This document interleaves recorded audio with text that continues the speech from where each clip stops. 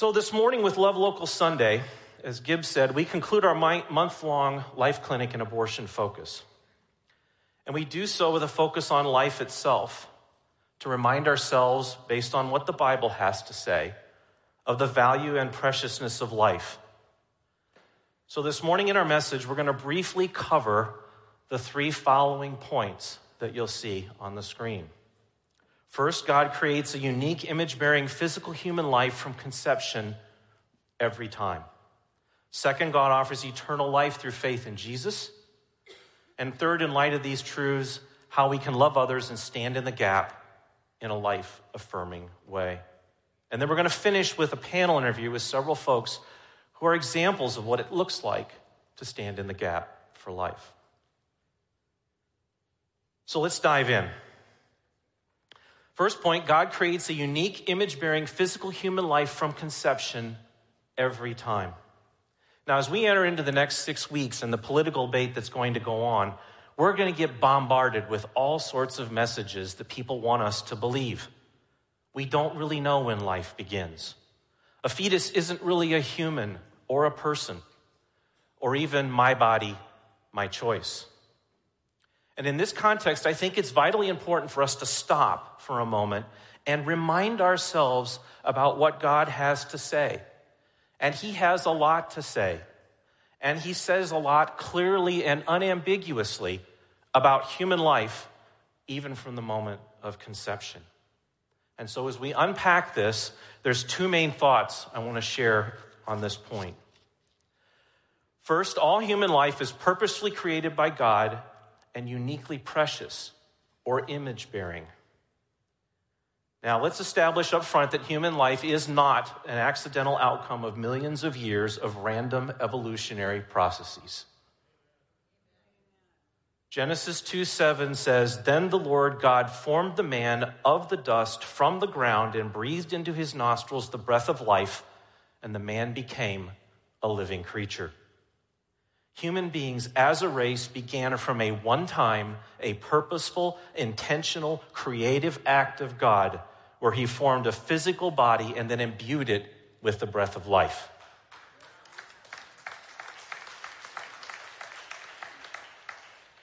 Let's also establish that human life is uniquely precious.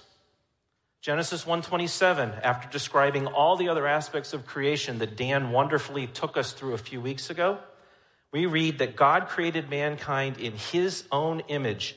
In the image of God, he created them. Male and female, he created them. Every single one of us, from the moment of conception, has been imprinted with God's divine image. That status as bearers of God's image, including having a living soul, is what distinguishes us from every other living creature. And that's what makes us especially precious to him. That status, that image-bearing quality, and I cannot say this enough in today's culture, that's the true source of our human worth and our dignity. It's not our Facebook status, it's not our beauty, it's not our gender, it's not our perceived or desired gender, it's not our financial status, it's not our political affiliation, it's not our skin color, it's not our physical or intellectual ability, it's not whether we have a parent's desired genetic makeup or any other characteristic.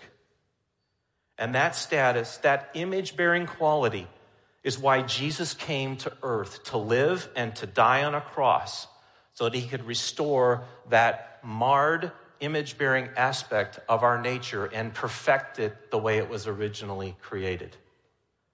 So not only is it biblically clear that every human life is purposely created by God and uniquely precious, but second, we need to remember that a distinct, unique, self-conscious, and precious human life begins at conception. Consider Psalm 139 that we just read. "For you formed my inmost parts, you knitted me together in my mother's womb. I praise you, for I am fearfully and wonderfully made. Wonderful are your works, my soul knows it well. My frame was not hidden you when I was being made in secret, intricately woven in the depths of the earth. Your eyes saw my unformed substance. In your book were written every one of them, the days that were formed for me, when as yet there were none of them. And also Jeremiah 1. Now the word of the Lord came to me, saying, before I formed you in the womb, I knew you. And before you were born, I consecrated you. I appointed you a prophet to the nations. What are David and Jeremiah telling us? They're telling us that God knew each of them as a distinct, unique person even before he formed them or knitted them together in their mother's womb. The personal pronouns me, my, I are used in these verses and indicate there's a unique, distinct person who's present before birth. And the number of days and the course of each of David's and Jeremiah's life was planned and known even before conception. Perhaps even more amazing is that God also speaks in the Bible of unborn children having the capacity, even in the womb, for self-conscious awareness. We see this principle demonstrated in the encounter of Mary and Elizabeth in Luke chapter 1 and what happens with regard to the babies in their wombs. Remember what happened after Mary became pregnant with Jesus? She went to visit her relative, Elizabeth, who was also pregnant at the time with John the Baptist. And so what we see in this encounter between them is not two people having an encounter, but how many? Four. Four people, two women and the two baby boys that they're carrying inside them. And something amazing happens. Remember, when Elizabeth heard Mary's greeting, verses 41 and 44 tell us that Elizabeth was filled with the Holy Spirit and that John the Baptist, while still in her womb, leaped for joy, acknowledging the presence of the unborn baby Jesus in Mary's womb. If John the Baptist could leap for joy in the womb, and God cared enough about him to give him the gift of the Holy Spirit before he drew his first breath, we cannot view an unborn fetus simply as a disposable blob of cells. Now let's consider the unborn baby Jesus. In verse 43, Elizabeth refers to him again, while he's still in the womb, as her Lord. Why? Because she recognized that Jesus was fully a distinct person and fully Lord, not just in the manger after birth, but also in the womb before birth. Finally, let's not ignore that these truths are entirely consistent with what we know from biological science. I'm not a scientist, I'm not a biologist, but I've done enough reading and talked to enough people to believe that these things and know these things are true. It is an empirical and irrefutable fact shared by more than a majority of scientists that a baby in a mother's womb is nonetheless a biologically distinct organism from the mother, not merely an organ or a piece of tissue in the mother. My body, my choice when it comes to an unborn fetus is simply not a biologically defensible statement. Why? We know biologically at conception that 23 chromosomes of the father's sperm fuse with the 23 chromosomes of the mother's egg to create a single-cell embryo or zygote containing 46 chromosomes. And that embryo has 30,000 genes combined that determine its own unique DNA code, a code that is, again, separate and distinct from the mother's. And that DNA contains all of the baby's physical and unique characteristics: sex, facial features, body type, color of hair, eyes, and skin. So what's the point of all this? I believe is that the Bible makes abundantly clear, and biological science confirms, that when a woman is pregnant with a child, two distinct persons are involved: the body and soul of the mother and the body and soul of the baby. So when a woman has an abortion, she's not just making a decision about her body, she's also making a decision that ends the life of her child, a biologically separate and distinct, self-conscious, image-bearing, precious human being. This is a grave thing. It's a terrible tragedy. It breaks God's heart, and it should break ours. But there's more. It also carries with it the grief and brokenness people experience after turning to an abortion. And society's acceptance of abortion infects the way we think about other areas of life. The truth that we're all precious in God's sight gets obscured. The value of life is compromised and in some circles even forgotten. But we can't stop there. Why? Because it's equally, if not important, because of the presence and effects of sin in our world, to also remember the Bible's clarity that God is the source and author not only of physical life, but more importantly, spiritual and eternal life through faith in Jesus Christ. Here's the reality. Even if we're physically born, everyone faces the prospect of physical and spiritual death. You, me, everyone sitting in this room, everyone listening online, we are all, every single one of us, sinful by nature and sinful in our actions. Romans 3:23, for all have sinned and fall short of the glory of God. And even more importantly, because of that sin, any single sin, that sin separates us from a just and holy God. And as a result of that, we will also die physically and spiritually. Romans 6:23, for the wages of sin is death. But thankfully, that's not the end of the story, because Jesus has solved the sin and the death problem, and he offers a certain hope of eternal life through faith in him. Romans 5:8 offers us that good news, but God demonstrates his own love for us that while we were still sinners, Christ died for us. Jesus came to earth. He lived a perfect and a holy life. He sacrificed himself on the cross. His substitutionary death on the cross paid the penalty for our sin that a holy and just God demands. And so Romans 6:23 doesn't just end with the wages of sin is death. No, how does it end? With this wonderful news, but the gift of God is eternal life in Christ Jesus our Lord. Amen? Jesus offers us a way to eternal life by faith in him through the free gift of his redemptive work on the cross. How do I receive that gift? It's really quite simple. Repent, confess, and believe or trust in Jesus as your Lord and your Savior.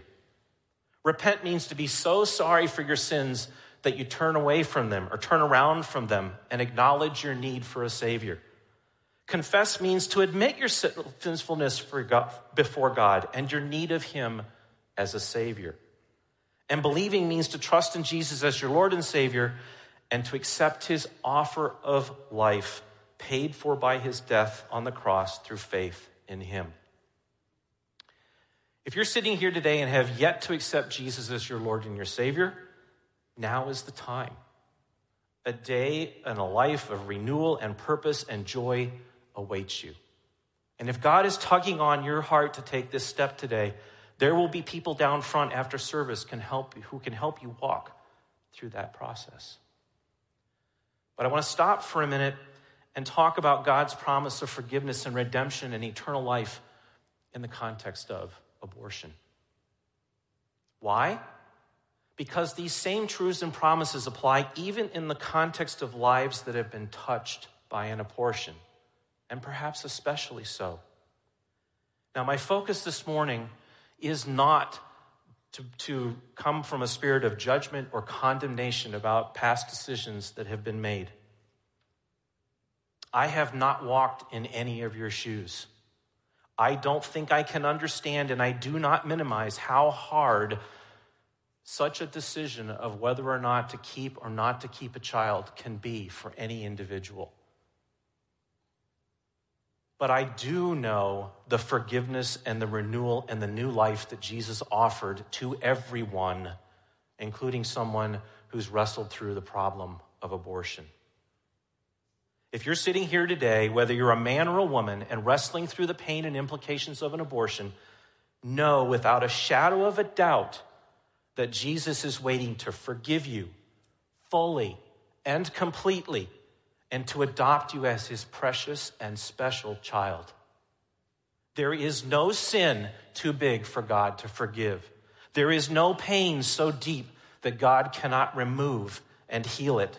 There is no level of despair that God cannot fill with peace and with joy. God is here now, waiting for you with loving and open arms. The question is, will you come to him and start that new life in Christ? Now, today we also have the special blessing of Lori Drake, our local life clinic director, being with us. And if you're struggling with the pain of an abortion, I want you to invite you to come meet with Lori after the service today. She'll be around at the table in the back. Life Clinic has a wonderful post-abortion ministry. And I know Lori would love to connect you with that ministry and help you along that very unique road to healing and forgiveness and peace and wholeness. So to wrap it all up, what does this mean to me practically in today's world? I think as Christians, we need to first love others with the same kind of selfless and unconditional love that Jesus has shown to us. And then we need to find ways to stand in the gap in a life-affirming way. And to put a couple of thoughts around that, I'd like to close with two simple suggestions and then get our panel up here to help us talk about other ways we might do so. So first, share the gospel and stand for the truth about the unborn everywhere, all the time. Perhaps the most important thing we can do is be ready to share the gospel and take a loving but uncompromising stand on the importance of life, particularly the life of an unborn child. We need to be prepared to be the voice of truth when it comes to the reality of when life begins, to firmly but lovingly be prepared to explain to others that unborn babies are unique, they're precious, they're image-bearing, they're conscious, they're distinct human beings from the moment of conception onward. Another way to do that is to educate ourselves about the Reproductive Freedom for All Amendment on the ballot. To help you do that, there's some information sheets on the lobby table, and they're put together by a large coalition of groups that you'll be familiar with who are advocates for life. And the web address on the screen will take you to more information. The third way is to consider participating in the upcoming 40 Days for Life prayer vigil in Saginaw, starting September 28th. There are again information flyers on the table in the lobby, and the web address on the screen will take you to more information. Now, second, and this is probably most important, and where the rubber hits the road, be ready to help those God leads to you, even at great personal sacrifice. Perhaps the greatest impact we can have is simply being open and sensitive to the individual opportunities that God brings across our path to help someone in need. Here I think of Emily Schaefer and her testimony, or Greg and Kim Langley and their work with adoption, or Jake and Whitney Carney. And these are simply some of the people I know in my own personal circles I run in at Midland 3. All are involved in adoption and foster care efforts. I also think of Megan's amazing testimony last week and how the body of Christ came around her and helped her to walk through a difficult time in her pregnancy. What more beautiful and meaningful way to be the hands and feet of Jesus to others, to help someone, and in doing that, to help ourselves move one step closer to Jesus. How better to do that than to be ready and willing to jump in and walk along someone who's either struggling to choose life or has chosen life and is now struggling with, how do I make it all work? Because that's a big reality often for people who choose life. Brothers and sisters, the stakes here are enormous. Precious, image-bearing human lives hang in the balance. The opportunity to live the gospel in practical, selfless, even sacrificial ways is in front of us. And so I end with the following challenge for me and for all of us here today. For God to break our hearts for the unborn, to open our eyes to those opportunities around us to stand in the gap for life, to be ready to love and to care for someone in need, even to the point of personal sacrifice. And in doing so, to enable us to be the hands and feet of Jesus to a world that's lost and hurting and in great need. Amen? All right, let's have the panel come on up and join me.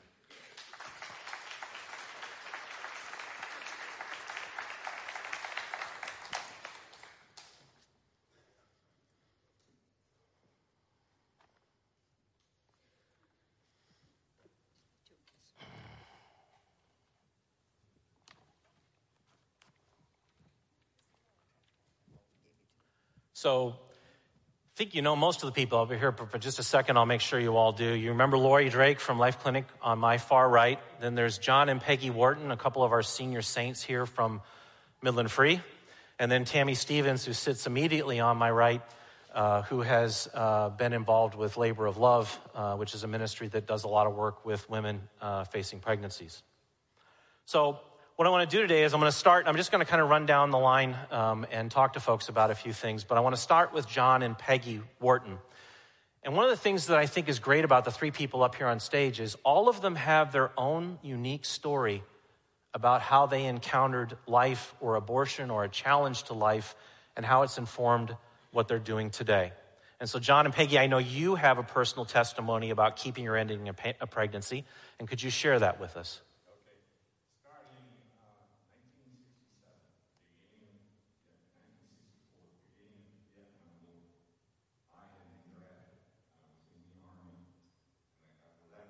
My girlfriend that we were pregnant. All right, and my immediate thought was, I've got to marry this woman. We have to find a way to get married. Well, no phones, no emails, nothing. It was all 7-day mail either way. I came home, had a tough time convincing her we had to get married. Peggy never thought of abortion. I didn't even know what it was. And we got married.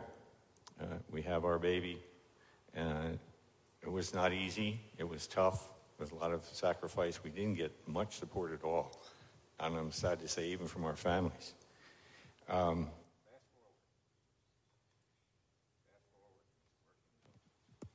Fast forward, 1967, our second child is being born.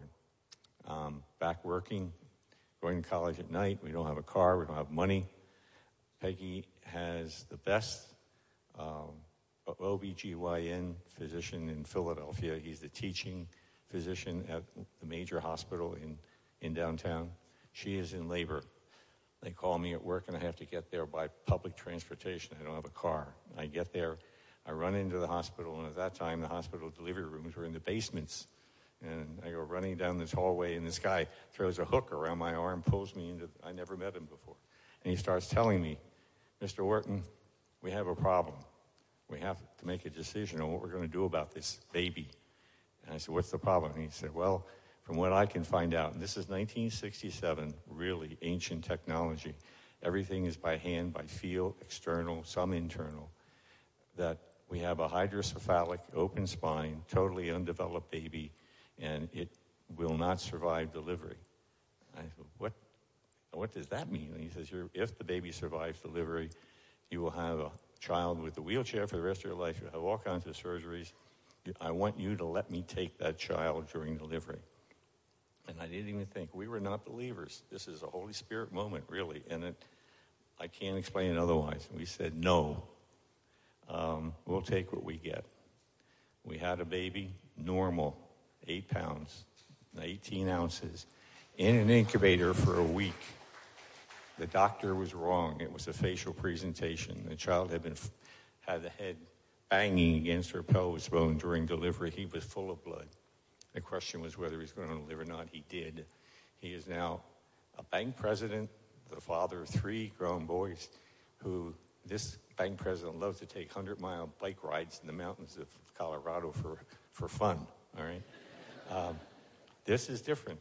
God took us through this. We didn't. Give it to Peggy. Yeah, let me turn to Peggy for a second. So I also understand that you and John were one of the couples from Midland Free who were instrumental in the founding of Life Clinic way back 30-plus years ago. And so could you tell us a little bit about how and why you got involved and what it was like? Well, even based on our previous history, we didn't really have a standing on life. And while we were attending this church, this new church, we had just moved here a couple years, a couple asked us if we would join the board for starting a crisis pregnancy center.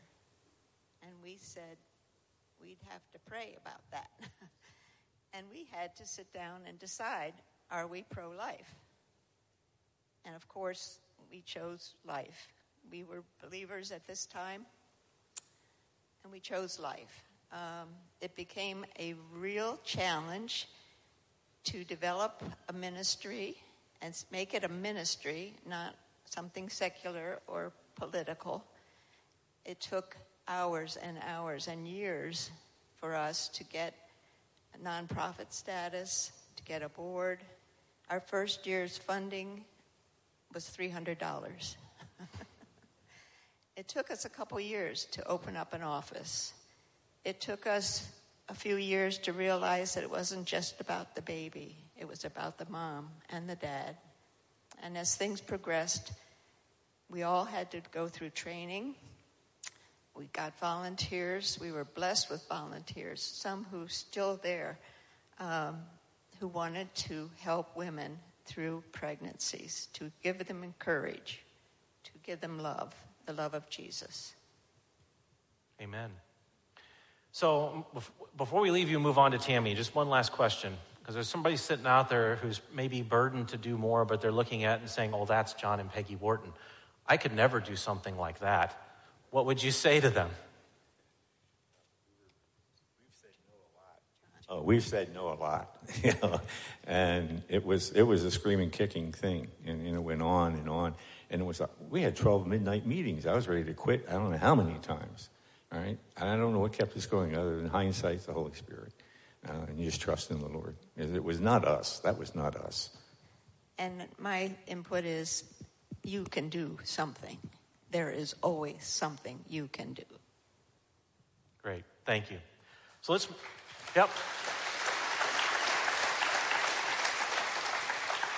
move to Tammy for a minute.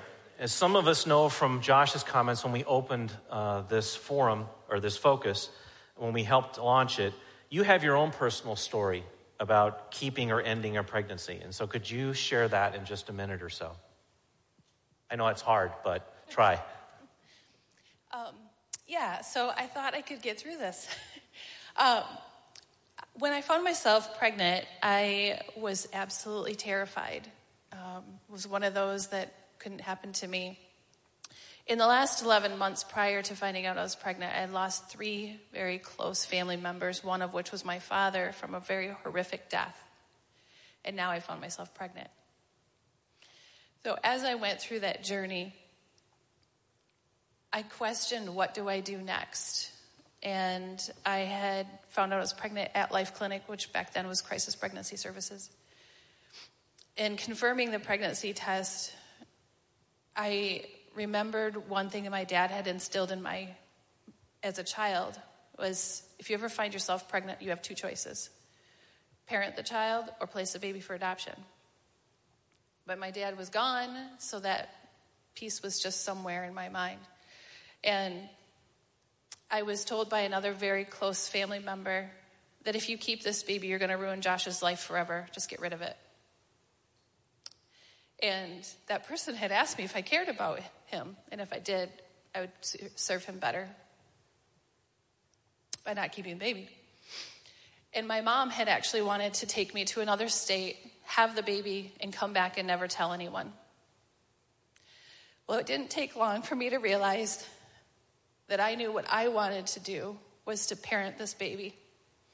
I had no idea how Josh would respond to that, and to my surprise, he went along with whatever I said. At that time, I didn't have family that supported me, and Josh's family was supportive, but all I could think about during that time was, but they're his family. When are they going to turn on me too? Thank you. So you do work with Labor of Love, which is an organization that Ed trains and helps doulas to help women who are going through pregnancy. How does what you went through inform what you're doing today? So as I walked through my own personal journey, as I mentioned, I chose life, and I had a beautiful baby girl. But what I found was even though I had a boyfriend who was supportive, I still felt very alone. So fast forward several years when I had been a doula. So for those of you who don't know what a doula is, it comes from the Greek. It's a woman serving another woman through childbirth. It's a fancy way of saying a birth coach. But what it really came down to was I still felt alone. And so when I founded Labor of Love in Michigan, I did it out of the desire so that no woman would ever have to go through pregnancy and birth alone, and primarily birth. And that was the core of what Labor of Love was founded on, but it was actually founded from Scripture. Our verse is 1 John 4:19, we love because he first loved us. And that is the reason. But it was my story and my testimony of that loneliness and that pregnancy, along with what God told and showed me to do. So I guess a quick follow-up is, how does Labor of Love stand in the gap for life for someone who's facing an abortion or trying to decide what to do? So unlike other normal doula services, they partner with somebody right before birth. We actually start from the moment we get a call. And I have had the privilege of walking a journey from the moment someone had a positive pregnancy test. We've gotten calls from Life Clinic on their medical services. We're here with a client right now who has a positive test and doesn't know what to do.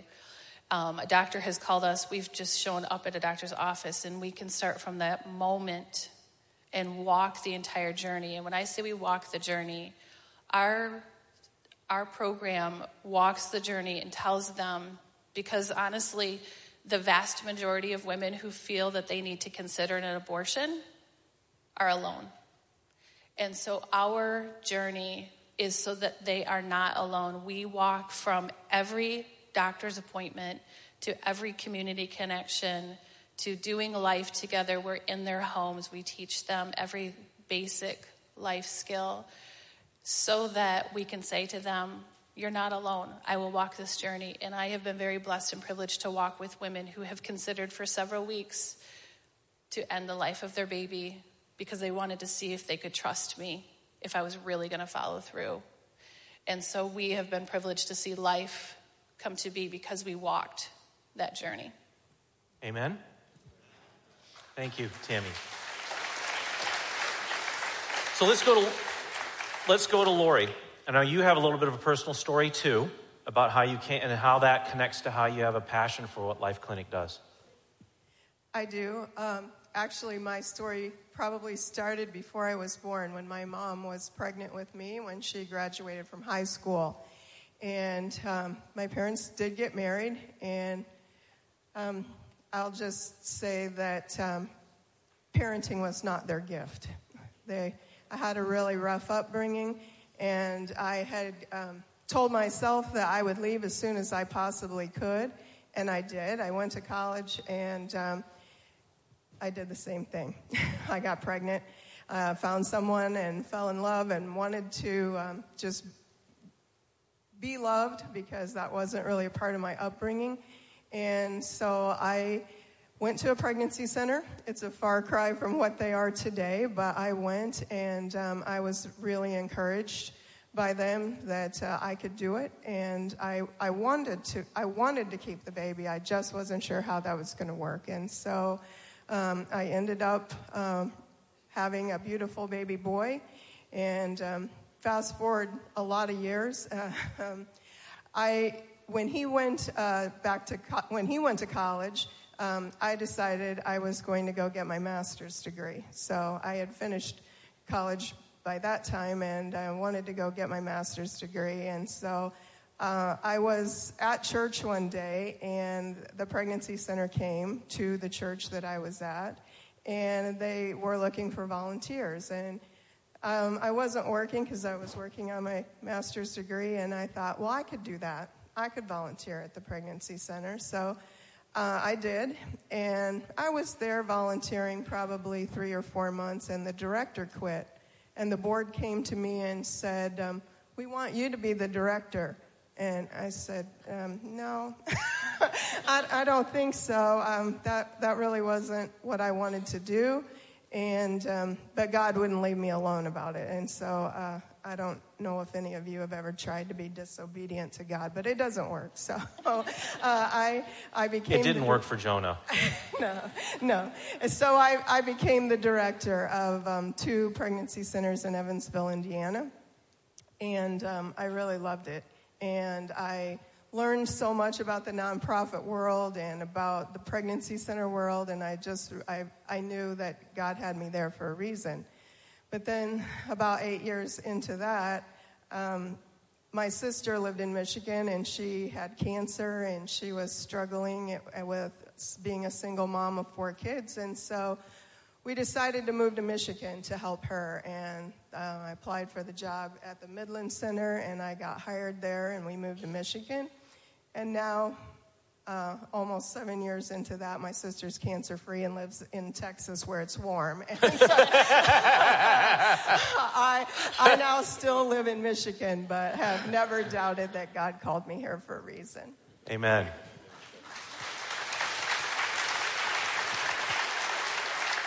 So one of the things Lori and I talked about, and I asked her when we were preparing for this, I said, well, how have things changed since the Dobbs decision in June when it comes to the role and the need for places like Life Clinic? What are the biggest challenges you're facing now? So the biggest challenges right now with the overturning of Roe v. Wade really doesn't have anything to do with the clients. That part hasn't really changed much. Our clients aren't really concerned with politics. Their stories are personal, and they have their own struggles. But how it's changed is for us internally. Pregnancy centers all across the United States are being harassed and vandalized, some burned to the ground. It caused us to increase our security measures and spend a lot of time in prayer just for protection.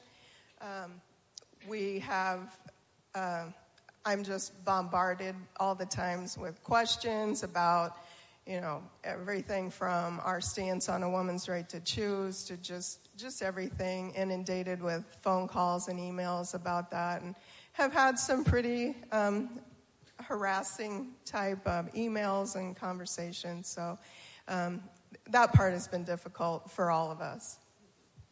And then the other thing we talked about, which I thought was really interesting, is your views on what are some of the challenges that you think are coming when it comes to life and abortion and the battle that's going on. Sure. So that's kind of twofold, I think, partially for the client aspect of things. The abortion pill is going to be so much more prevalent. I mean, they're going to be working to make that like the emergency contraceptives, the Plan B, which you can now get without a prescription in vending machines. It's just not, it's just readily available. And so that will be something that's really more prevalent for our clients to be able to get that easily. And then the other piece of that is from really, I would say, from what I do more, the donors' perspective, where and we found this with the calls that we were getting. People that the issue used to be more black and white, and now it's a little more gray. A lot of what you were talking about this morning. And people who really maybe consider themselves pro-life previously may be on the fence themselves about that. And so that I see that as being hard. All right, one last question. How would you encourage someone who is burdened to get more involved and about the opportunities that you've got at Life Clinic? There's lots of ways to help at Life Clinic and to be the hands and feet of Jesus. And, we have lots of volunteer positions. We have over 30 volunteers. And so I would say, just like what happened to me, if God's urging you to do that, be obedient. He's not going to leave you alone until you do. But there are all kinds of things to do using your time and your talents. Like right now, we have a need for somebody to pick items up at our Midland location and take it to our Bay City location's warehouse and bring items back. I mean, would be a huge help to Life Clinic.